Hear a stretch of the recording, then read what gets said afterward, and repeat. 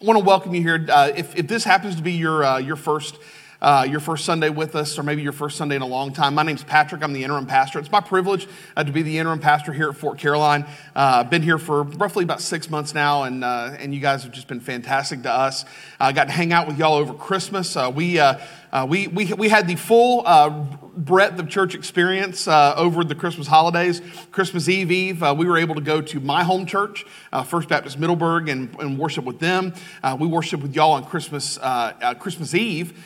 We were here for 2 services, and then we got to go to Fruit Cove Baptist on Christmas Day. And so we have just been making the tour around the Jacksonville area, doing church over the holidays, and it's been fantastic. I hope you had a wonderful holiday, but it's back to business. When we did a sermon calendaring meeting several months ago, we were having the conversation about where we wanted to go and kind of what this year was going to look like. We finished out the sermon calendar that was planned early in 2022. That was what we finished out last year. And so when we were having the conversations, they really revolved around a church that's in transition and what that looks like and how can we prepare you for what God has for you in 2023. And hopefully at some point, and look, we don't know what God's timing looks like, but we do know that God has already begun to stir in the heart of the man that he has called to be your next pastor. The search committee is diligently working with Vanderbloemen Services to work to find that individual. And so I would encourage you to continue to pray for your search committee as they they have a daunting task in a world of 8 billion people trying to find the one man that God has planned to be the shepherd for this church. Be in prayer for them as they move forward. All right, so if you have your copy of God's Word, we're going to go to Nehemiah. One of my favorite books in all of Scripture. I normally say that when I begin teaching through a book. All 66 are my favorite, and I lie to you every time and tell you it's my favorite when we start a new one. But really, when I'm preaching through it, it really is my favorite. And so I'm excited about Nehemiah. This is a great story. It's a narrative story. It tells a little bit of history. We're going to get into some of the history today as we prepare for where we're headed. I need to give you a little bit of historical context so you understand where we've come from. In this story, we're jumping into the middle of one story that takes up two books of the Bible. And so the books of Ezra and Nehemiah are essentially the same story. The prophet Ezra comes to God's people, warning them of judgment, all the things that are going to go down. God's people decide that they're going to turn away from all of that, and they're going to walk their own way, as is pretty much the story of the Old Testament. The Old Testament is the story of God's people, of God saying, this is what I want you to do. God's people saying, we don't really want to do that. And then God saying, fine, we're going to let you fall into judgment. And they fall into judgment, and bad things happen. Allie and I, we love, and I don't know about you, but we love to, we kind of got to the point in our marriage. We've been together 17 years, and we've been married for 17 years, been together for 22.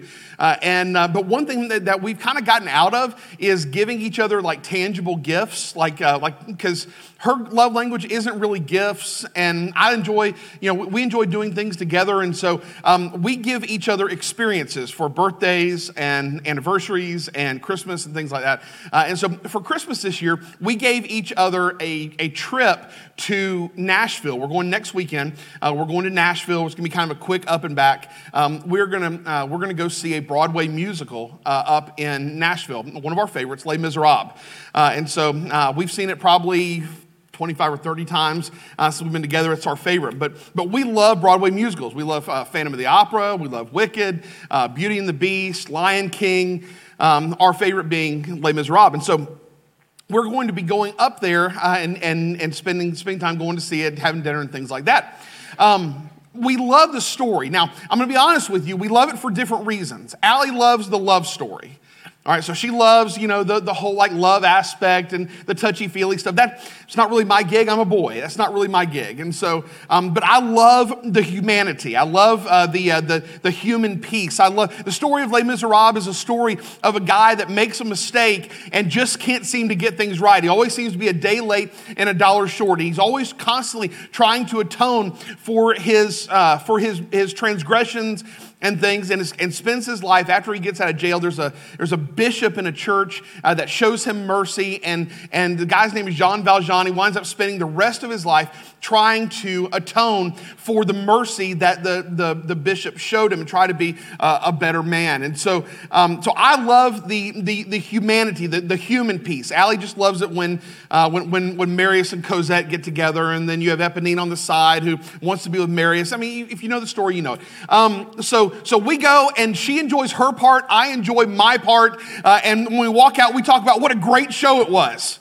And we don't really talk about why we enjoyed it because we already know.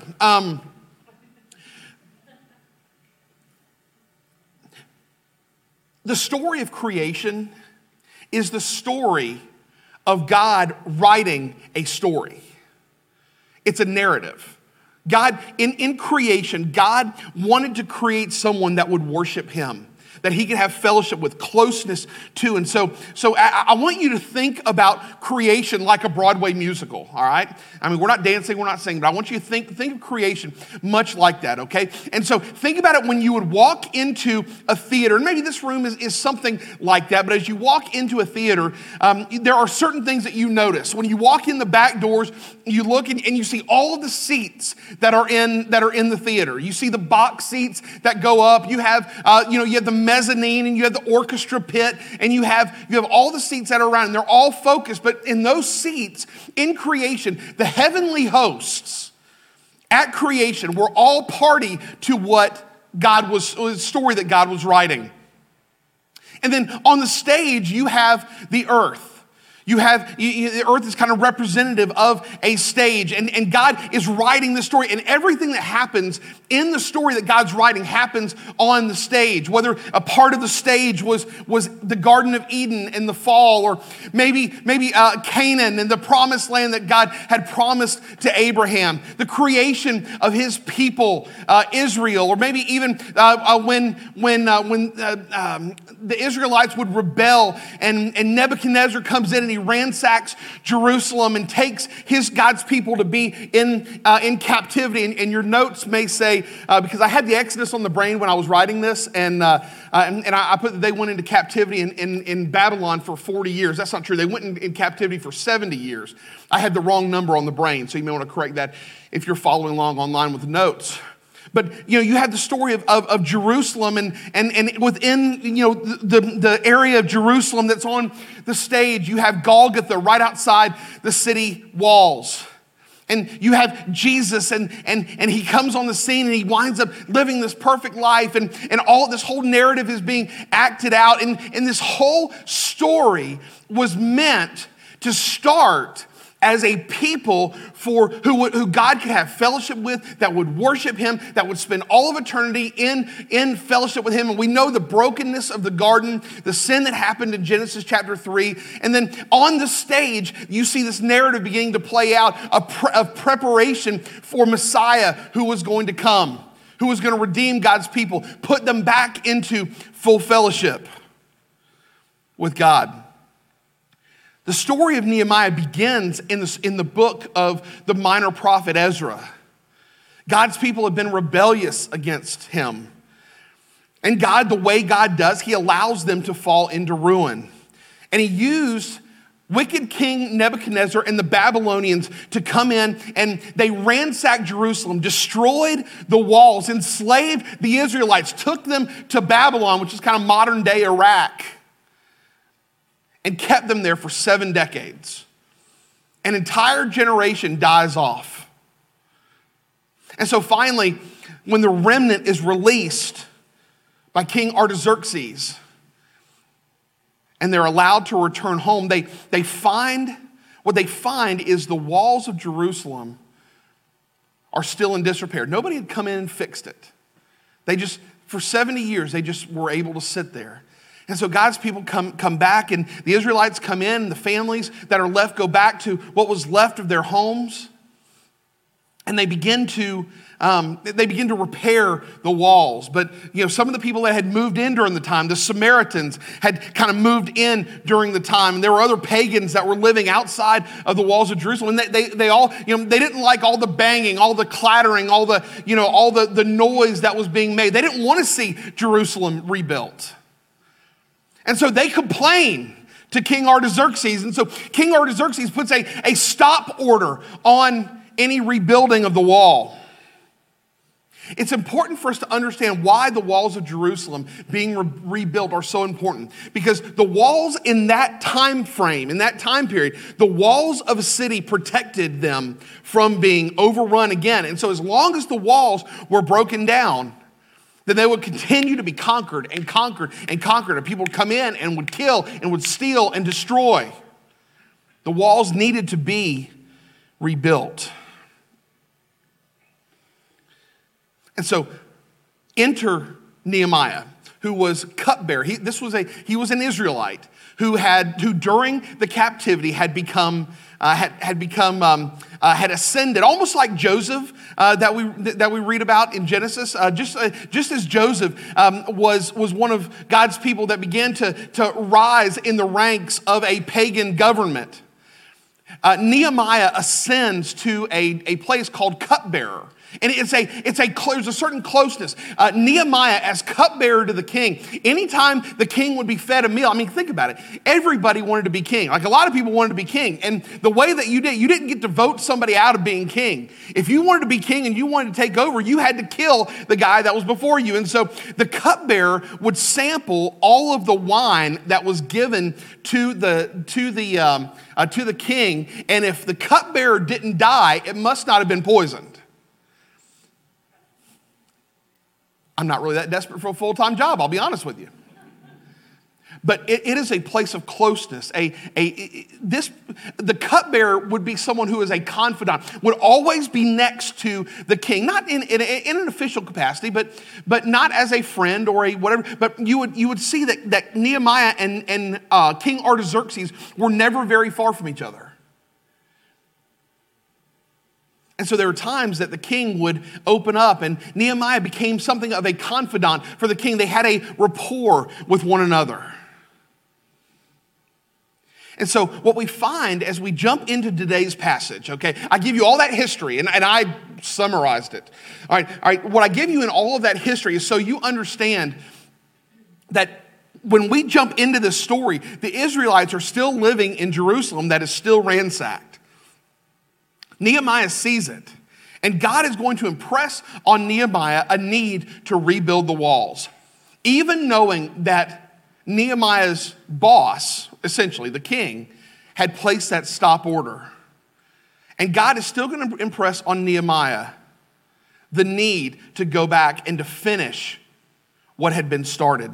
And what happened in so many times when the stop order had happened, people eventually just quit complaining. It's almost like your house. Think of it like your house, okay? If you find a spot on the ceiling of your house and it doesn't get any bigger, like a water spot, and it doesn't get any bigger, you walk by and you go, oh man, I hate that spot. Oh, I really should do something about it. And then you just walk by. There comes a day when you quit looking up at that spot and you just begin to live with it and kind of deal with it and move on. And that's where the Israelites had come to. They'd come to a place of complacency where they had quit fighting for the right to rebuild the walls, and they were just going to live in the midst of the rubble and the ruin. And so God is actively writing this story, and Nehemiah is going to take center stage of it. And that leads us to our big idea for today. That God places his people in the right places to do the right things at the right times. God's going to place his people. And this is what a sovereign God does. God is writing this story and he's weaving you and me into the story that he is writing to do the right thing at the right time.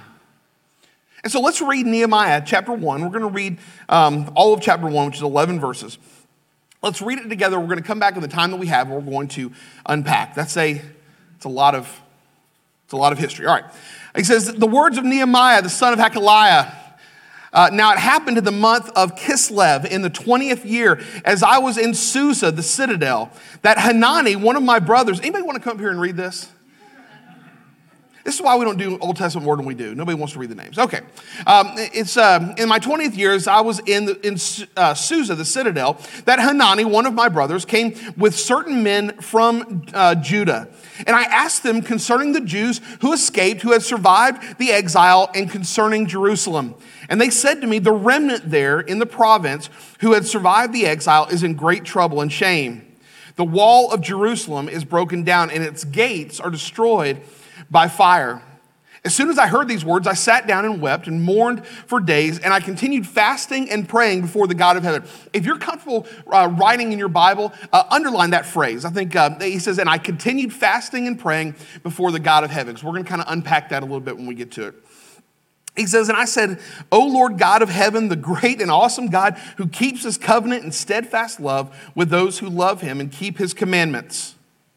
Let your ear be attentive and your eyes open to hear the prayer of your servant, that I now pray before you day and night for the people of Israel, your servants, confessing the sins of the people of Israel, which we have sinned against you.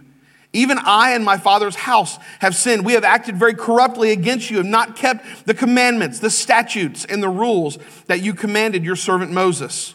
Remember the word that you commanded your servant Moses, saying, if you are unfaithful, I will scatter you among the peoples. But if you return to me and keep my commandments and do them, though your outcasts are in the uttermost parts of heaven, from there I will gather them and bring them to the place that I have chosen to make my name dwell there. They are your servants and your people, whom you have redeemed by your great power and by your strong hand. O Lord, let your ear be attentive to the prayer of your servant and to the prayer of your servants who delight to fear your name, and give success to your servant today, and grant him mercy in the sight of this man. Now I was cupbearer to the king. A couple things I want us to pull out of this passage as we look at how the Lord is going to move in his people to continue his work, even in times of uncertainty and of transition. We see this, number one, that God plays, when God moves, all right, when God does something big, when God is getting ready to do something miraculous, he creates within his people a passion. He creates a passion inside his people. We see that Nehemiah was the cupbearer. He was close to the king, a trusted confidant.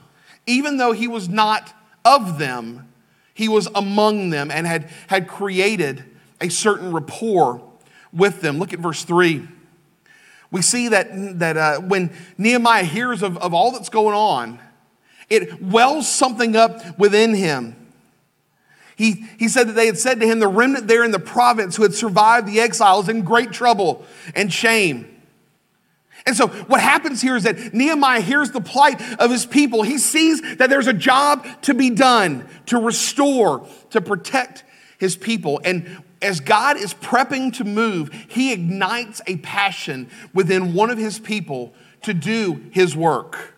Now, sometimes that passion manifests in putting the hand to the plow. And look, there comes a point, and I don't want us to over or undersell the power of prayer. All right? I think so often, and I was in a church one time when we were hearing about, hearing a story about people that were in our town who were of a different nationality, and we had the church I was in had the ability and had the financial resources to help these people, and there was a lady who was sitting over the sign. When we hear the prayer, or we hear the plight of what was going on in this particular nationality that had settled in our town, she stands up. She goes, "Well, I think we need to pray for them."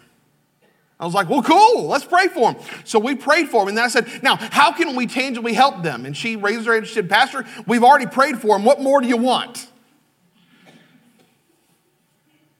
Well, something. But I don't want us to undersell the power of prayer. There has never been a movement of God that was not preceded first by the passionate prayers of God's people. And so in this time, and you may be wondering, why don't we have a pastor yet? It's been 6 months. Like why?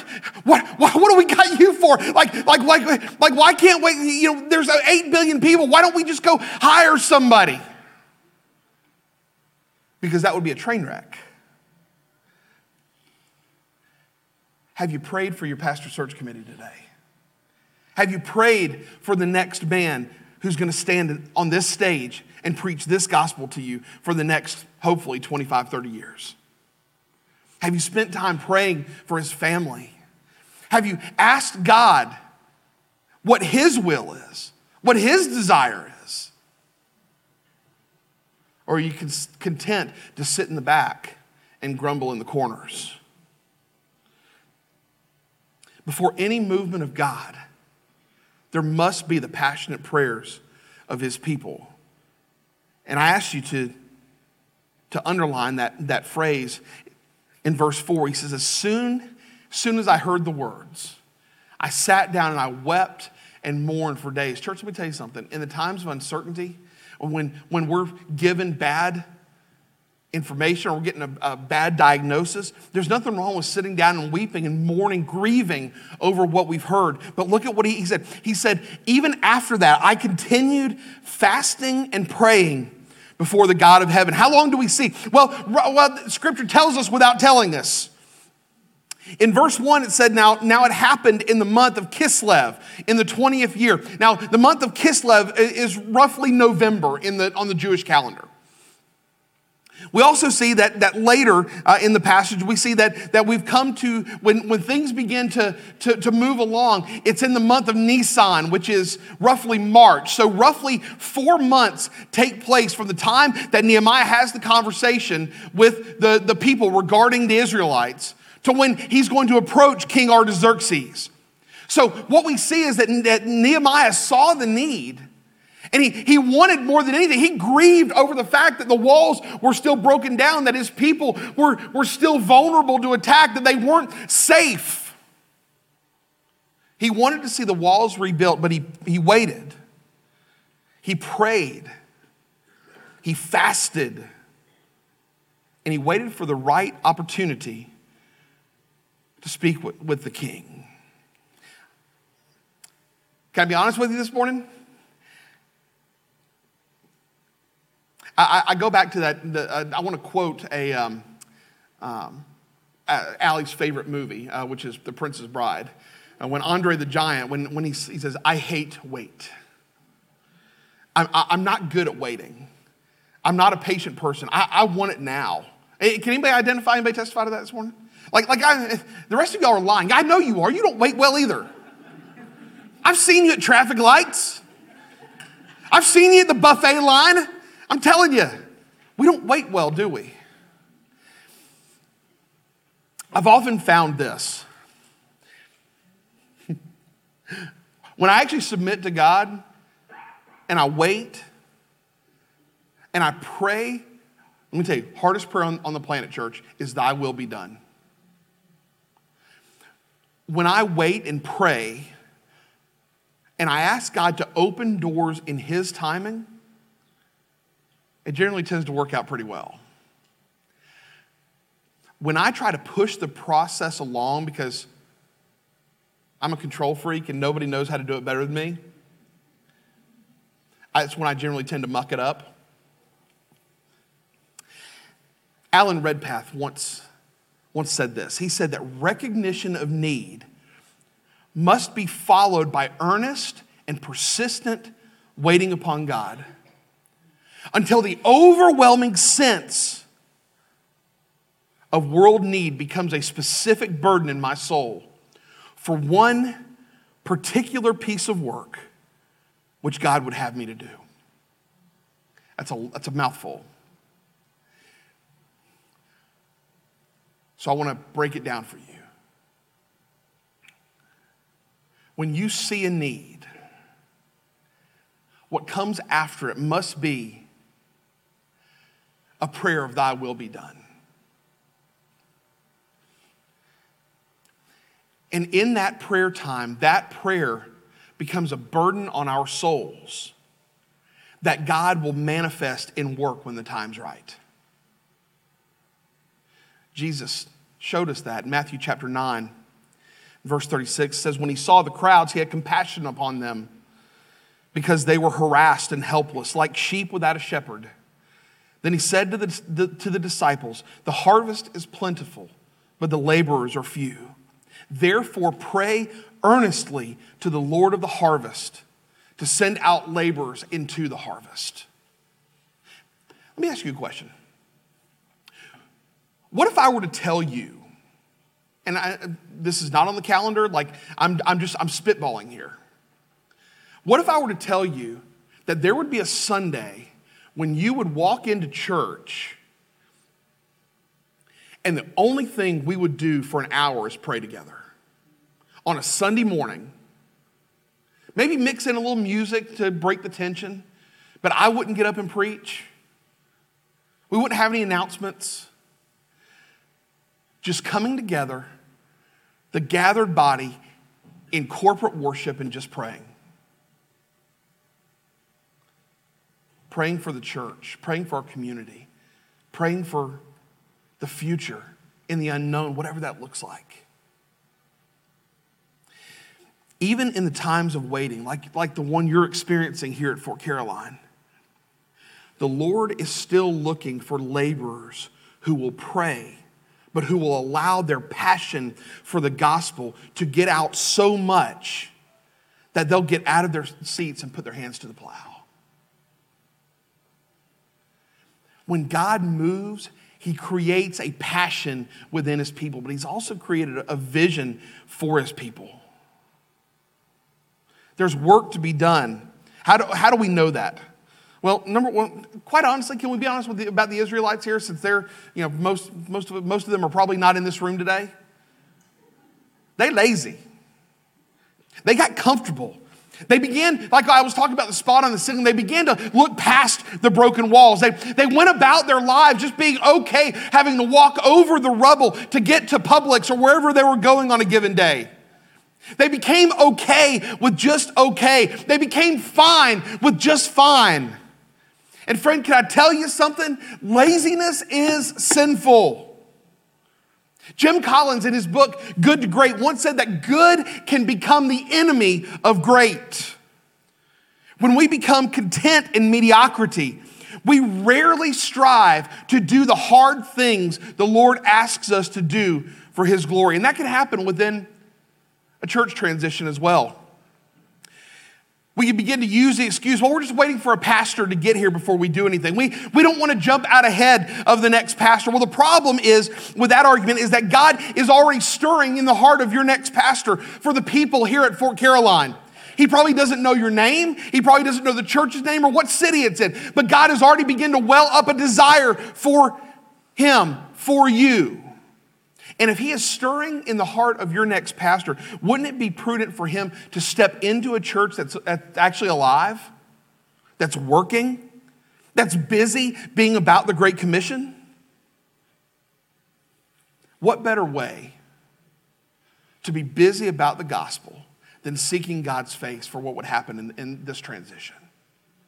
God is creating a vision within his people. Look at verse 9. He says, let's go back to end of verse 8. He says, "If you are unfaithful, I will scatter you amongst the people," as God told to Moses. "But if you return to me and keep my commandments and do them, though your outcasts are in the uttermost parts of heaven, from there I will gather them and bring them to the place that I have chosen to make my name dwell there." God promised that the remnant who would be faithful, that would keep his commandments, that he would put them back together again, being one nation whole. And so this vision that God created for his people would be the foundation for Nehemiah. It's going to spur Nehemiah to create a plan to rebuild the walls of Jerusalem. God is already, church, listen to me, don't miss this. God is already building his church. He told Peter as much when they were standing at Caesarea Philippi in Matthew chapter 16 and verse 18. He says, "I tell you, Peter, on this rock," not on Peter, but on the rock of Christ, "I will build my church, and the gates of hell shall not prevail against it." God has a vision, church. That vision is the Great Commission. He is building a church. And you at Fort Caroline are a part of the story that he's writing. When he said these things, think about it, when Jesus said these words to the disciples outside of Pan's temple at Caesarea Philippi 2,000 years ago, he was thinking of Fort Caroline Baptist Church. That vision is not Fort Caroline Baptist Church. That vision is the church, of which we are a small part here. Revelation chapter 5 and verse 9, John writes, and they sang a new song, saying, worthy are you to take the scroll and to open its seals, for you were slain. And talking about Jesus here, right? And by your blood, you ransomed people for God from every tribe and language and people and nation. God has offered to bring salvation to the nations through the broken body and the shed blood of Jesus. And church, the chief end of salvation is not the redemption of men. You say, Pastor, how can you say that? It's not, the end of salvation is not the redemption of men. The end of salvation is the glory of God. And in the glory of God, we find the redemption of men. Only God could write a story where he receives the glory from our brokenness. So what does that mean for us here today? It means that in the waiting, the vision hasn't changed. The Great Commission is still about the glory of God. It's still about the salvation of men. And as you wait for the next chapter of your church's history to transition from the future sense into the present tense, let's be about the gospel. When God moves, he creates a passion within his people. When God moves, he creates a vision for his people. But he also has created a drive through his people. It would have been easy for Nehemiah, sitting in the king's chambers in Babylon, to look at the plight of the Israelites and say, man, I sure do hate that for them. Gosh, I guess I got to pray for them. Okay, what are we having for dinner? Hopefully it's not poison. He could have just said, I'm just going to pray until somebody does something about that. But church, that's not what happened. Look at verse 11. Nehemiah's prayer to God, he says, "O Lord, let your ear be attentive to the prayer of your servant and to the prayer of your servants who delight to fear your name, and give success to your servant today, and grant him mercy in the sight of this man." Verse 11 shows us that Nehemiah became driven with the idea of fulfilling the vision that God had given him. The vision was to rebuild the walls of Jerusalem, to approach the king, which you just didn't do, that his people might be whole again. And he had to ask the question that everybody has to ask before they embark on something that is so big, only God could do it. Is the juice worth the squeeze? Is it worth it to take on all of these things that God wants you to do at Fort Caroline Baptist Church? Is it worth the time? Is it worth the energy? Is it worth the effort? Is it worth the money? Nehemiah had a nice job. It was cushy. He had a nice place to live. They did architecture in such a way to where in the Middle East, where there was all of this hot, dry heat air that was flowing, they had architecture. They built palaces in such a way that they got airflow. It was like air conditioning. The man had air conditioning. There was no reason to leave it all, to go back to rundown old Jerusalem. The rest of this book, the rest of this story, and our series over the next several weeks, we're going to see all the obstacles that Nehemiah had to overcome to fulfill the vision that God had for him. It wasn't always easy. It wasn't always fun. But we're going to see that the end was worth the journey. We're going to flesh that out over the next several weeks.